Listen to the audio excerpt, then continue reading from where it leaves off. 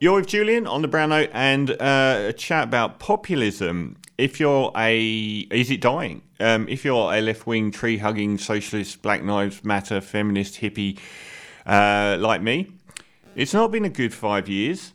I thought when I was delivering newspapers back, sorry, I'm getting interference.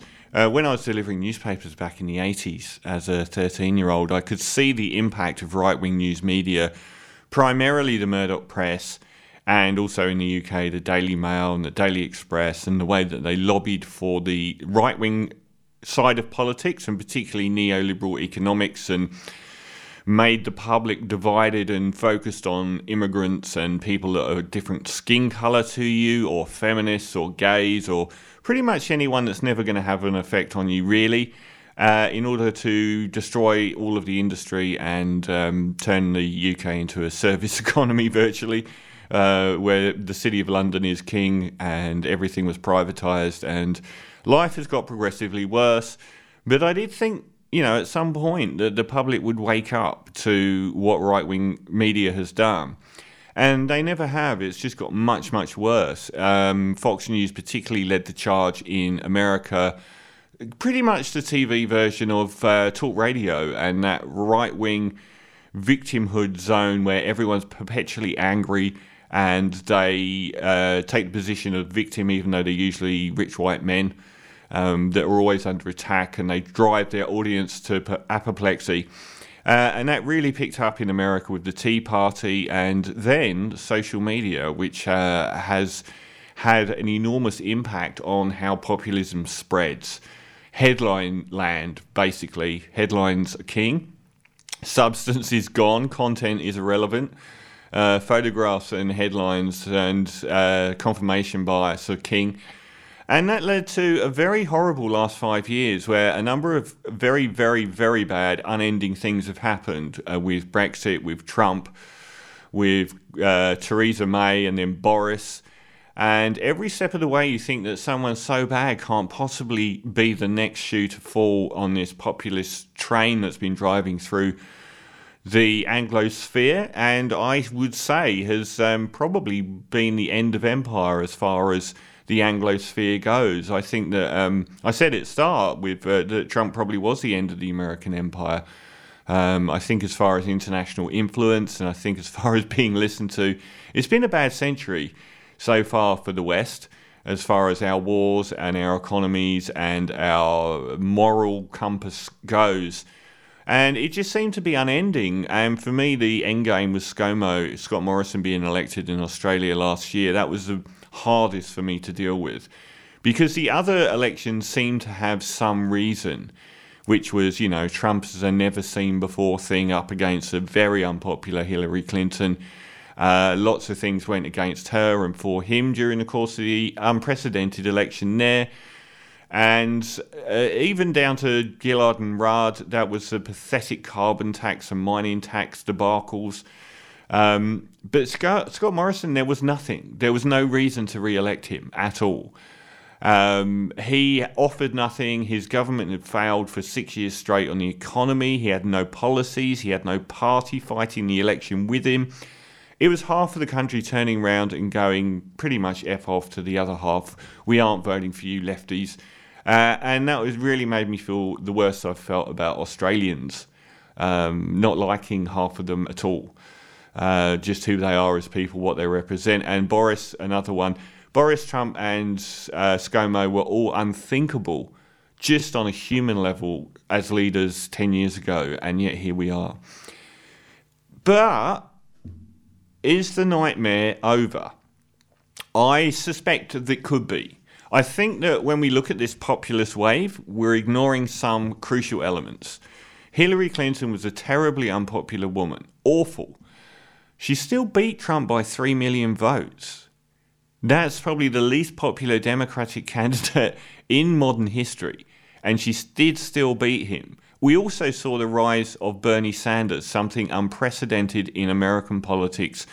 A flat-out Democratic socialist that was the most popular candidate in that campaign and denied, obviously, being able to stand. We saw the rise of Jeremy Corbyn in the UK, another guy that stood for very left-wing ideals, which are pretty much being decent human beings. And he did very, very well and nearly took out Theresa May before it went down to a Brexit election. Now, there's lots of elements here, like Cambridge Analytica, the firm famed for their collusion with Facebook, who targeted elections along with Russia in America and in Brexit, where their nefarious machinations were brilliant, but they targeted very small groups of people.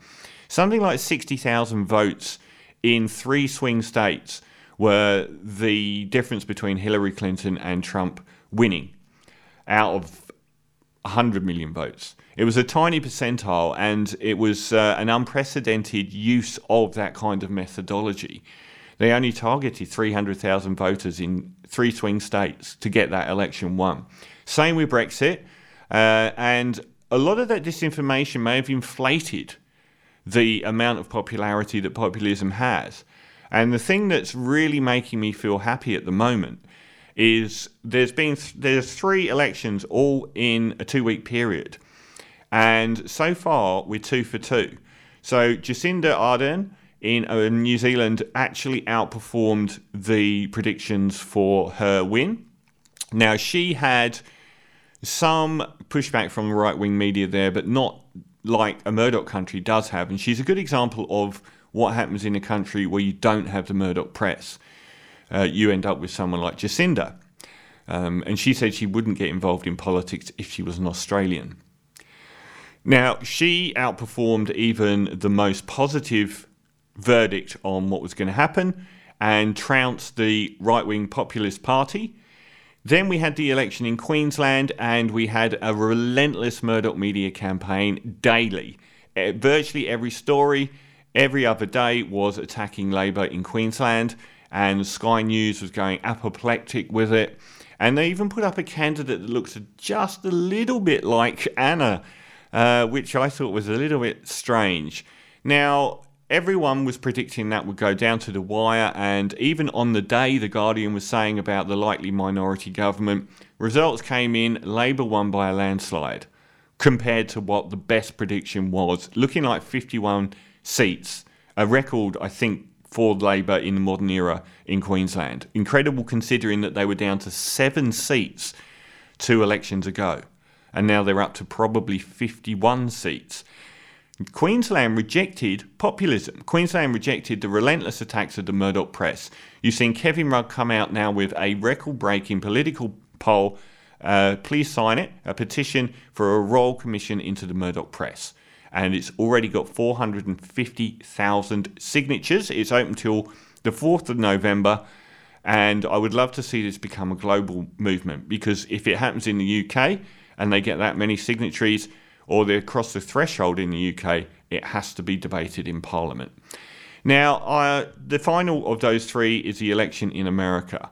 And you've got the king of populism on one side, Murdoch press populism, which is Donald Trump, supported wildly by Fox News, his own personal news network, to the extent they stood by him rather than one of their most popular broadcasters, Megyn Kelly. Everything so far has gone wrong for him in this campaign. Now, if Biden does win, and that's going to be probably the most likely outcome, is a strong victory for Biden, probably by quite some margin and probably by them retaking the Senate. Obviously, we could have a new American civil war in the meantime due to the fact that the voting is going to take a long time, and the second polls close, Trump will be declaring 1, that he won the race, and 2, that the results are fraudulent, even though they contradict each other. So if Biden does win, maybe we are at the end of populism, because that's 3 different countries that will have all returned, not left-wing in America, but the lefter-leaning government against populist news media.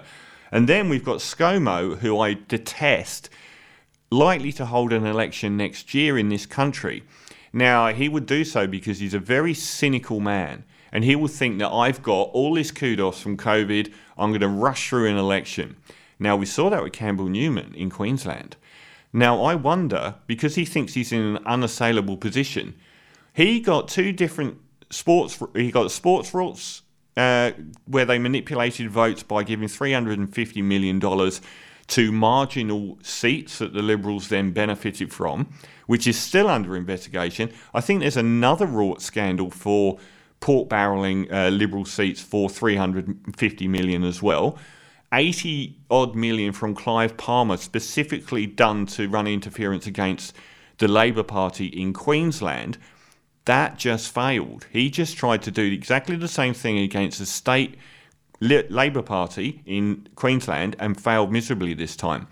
So I'm wondering if Scomo thinks that he's got all of this kudos and likelihood to win when all of those things are going to fall away. He won't be able to pork barrel seats like last time. How much effect did $700 million have on marginal seats? I would say some. I think more than some. And if Clive Palmer's not able to wrest Queensland seats from Labour, he might be jumping the gun here. I mean, that would be my dream. New Zealand, Queensland, America, and Australia in a 12-month period. That would definitely be the death of populism. But maybe we are already at the death of populism. I mean, if Biden does win tomorrow, the UK and Australia and Boris and Scomo are going to be looking very naked indeed. Out of step with virtually every other country on earth. Two of the closest Trump-supporting leaders on earth will be looking extremely naked. I predict Boris Johnson will quit by Christmas if Biden wins. I think he just doesn't care anyway. He's a total egoist. He doesn't care about it. He's got no idea what he's doing. It would be easy for him to just walk away. So, fingers crossed that the horror last 5 years is coming to an end and a new paradigm is coming.